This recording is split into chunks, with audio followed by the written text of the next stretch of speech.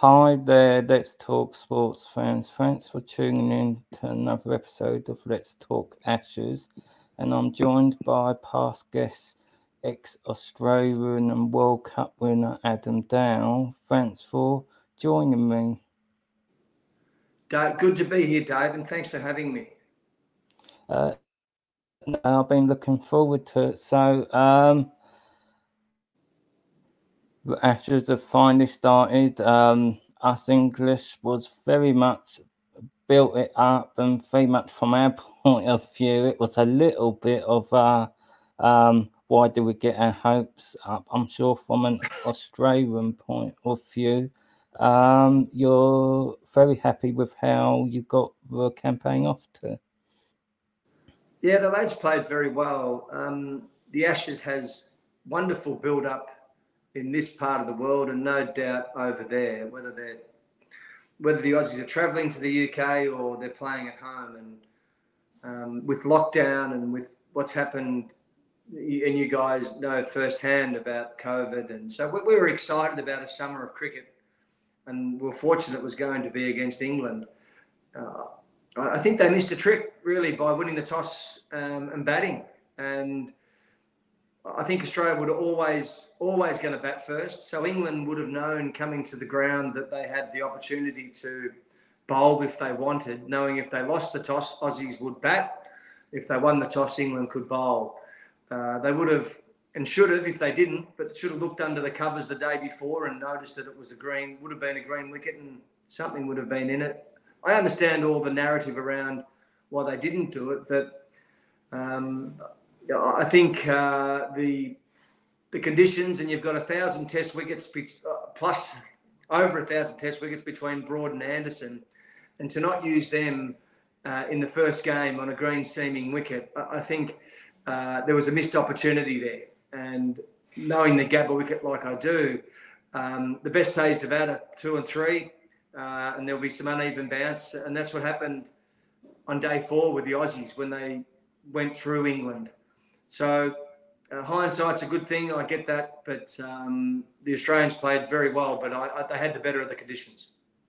Yeah, I agree, and I agree with you about leaving Broad and Anderson out. To be honest with you, I always said England's best chances don't let Australia get off to a good start, because if they do, then this could be a very dominant series for them. So, the unfortunate thing is now, because Australia's gone 1 up, it's put so much pressure on the second test, because there's so much expectation attached to Anderson and Broad coming back in.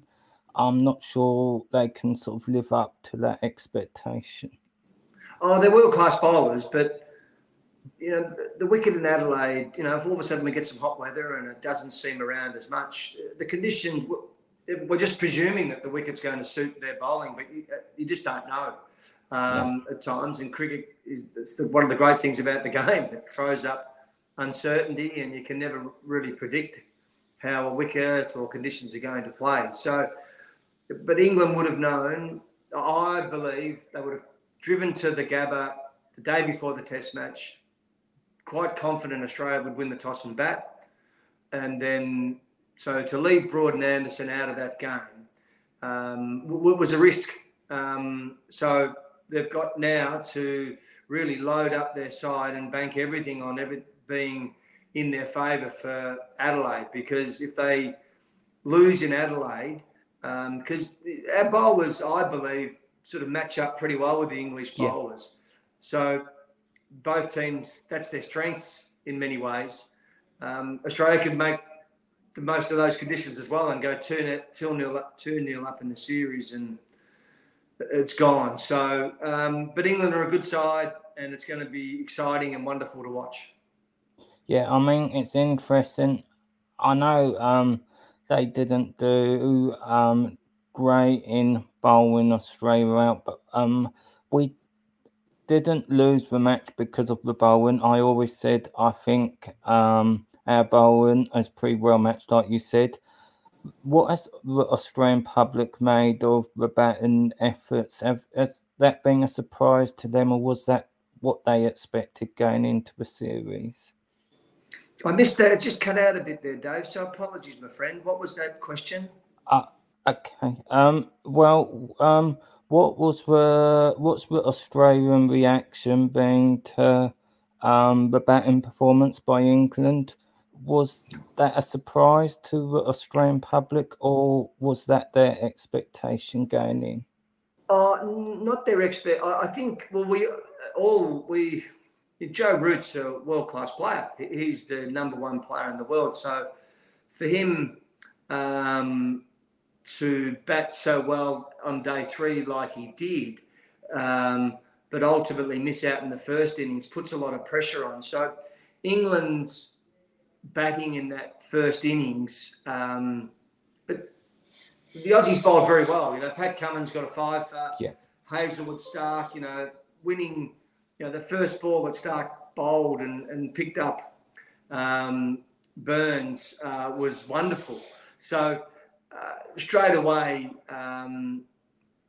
they're on the back foot. So I think as a supporter of the Australian cricket team, we were delighted because we know how good the English cricket side are. So for us to be able to bowl them out for as cheaply as we did on day one, and then put ourselves in a position of strength on day two. The Gabba wicket is a better place to bat on day two because the wicket hardens up. But at the same time, it's for the quick bowlers, it's a good place to bowl because the ball gets a bit more carry and it quickens up. But the Aussies batted beautifully and put themselves in a winning position. So were we disappointed at England's performance? Weren't disappointed. We were just glad that we were able to get the upper hand. But when in day three, when England batted so well and got themselves into a position, it was always going to be tough for them day four because for a side to be able to go from day three to day four and do the same thing, not very often does that happen. So lots of pressure was on Stokes and the middle order. But to the credit of the Aussie bowlers, Lyon bowled beautifully, lots of very patient, and we knocked them over. I think we got 8 for 90 or whatever it might have been. But it was always going to be tough, I felt, for them to back up another day, and the Aussies got the rewards they deserved. Yeah, I agree. Moving on to the second test. What do you expect Australia to do? I know there's rumours about Hazelwood's fitness. Do you expect any changes? I think if he's not fit, Richardson or Nessa will come in. I'm a Queenslander, so I'm a fan of Michael Nessa. I think he's a wonderful bowler, and if England feel that Anderson and Broad are suited to the Adelaide Oval and the pink ball, so's Nissa. He's going to be right up there, as Joe Richardson will. He swings the ball at pace. Mitchell Stark, Cummings is a start. Yeah, who knows? Cummings might open the bowling and take the new ball there. From a batting point of view, depending on Warner's fitness, there's lots of guys there's a few guys putting their hand up, which is what we need. So I don't know if it'll be injured. It won't be on form, I don't believe. They'll continue to go with Harris. But if injuries play a role, they've got the selection of 2 or 3 people to come through. What England do will be interesting as well. Yeah, I agree. What I suspect is obviously Anderson and Broad will come in, and Jack Leach and Mark Wood will go out, and I do expect that to be your only changes. I don't expect the batting lineup to change just because Joe Root is a very loyal captain, so I think he'll give them another game, if that makes sense. Yeah, it does. I mean, the Milan played beautifully. Joe Root played beautifully. Unfortunately, Leach has probably received negative press over here because the Aussies did go after him. Did he bowl well, or did the Australians? Who knows? I don't think he bowled well. I shouldn't. But the Aussies really attacked him and took the pressure off themselves and put the pressure back on the bowlers. So Adelaide, he might not get as many overs anyway if the wicket's going to be like they say it is. So, but Broad and Anderson coming in will strengthen their side, and it'll be a good contest. But they're definitely putting all their eggs in that basket. They've got to win Adelaide to stay competitive. Yeah, I agree.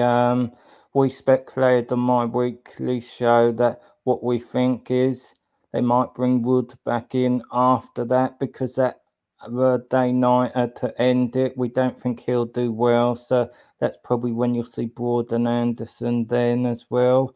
That's just a hunch, but we will see. It's I think it's the I can't remember a time where we've talked about test, the next test and the test after, Yeah, and the lineup of those tests, as much as with the narrative around this series. People have openly talked about, the next second test or the third test, where my memory is you play it one game at a time, and so I hope they don't get too far ahead of themselves, England, on that front, because Test match cricket is about the now, and it's about yeah. being able to get through those 5 days and get the upper hand. They've got to put all their focus on Adelaide, and they've got to bring out all their jokers to get that one in there, everything working for them. Because if they go down there, the series is pretty much going to be crunched. Yeah, I agree, and trust me, I do think sometimes they get too clever. It's much debate over here. Do they rotate their bowling too much? And I think they do, but the reality is they feel that's a winning formula. They're not going to change it. So No, of course, I would expect. and that's worked well for them. I think, the Aussies are very. The thing I like about the wording coming out of the Australian camp is they're very focused on each test match, and of Yeah, course player management. But really, test match is the pinnacle, and you just get yourself ready, and that's all you focus on. And they're athletes, they're fit, they're strong, they should be able to back up. I understand there's lots of test matches in a short period of time, but that's what these guys get paid to do. So they're pros, and if Anderson and Broad don't play, I think Jeff Boycott, well, he did write an article in the UK press and said, well, if they don't, why are they in the squad? So I think Adelaide's going to be interesting, and the selection's going to be interesting around it. But I expect I do expect Broad and Anderson to play, and England to throw lots of punches and do everything they can to get the points. yeah, I agree. Before I wrap the show up, if I put you on the spot, do I assume you're predicting an Australia win? I think so. I'm unbiased, so I believe Travis Head is in good form. Warner, hopefully he's fit. Steve Smith doesn't miss out too many times, so he's going to be ready to go. Labuschagne's playing beautifully. I think Carey has more to offer. He'd be disappointed with his batting return. But he's a class batsman. So I'm really confident with our batting. And then I think our bowling can only improve. And really, we'll learn from day 3 how England were able to put partnerships on. We missed some catches.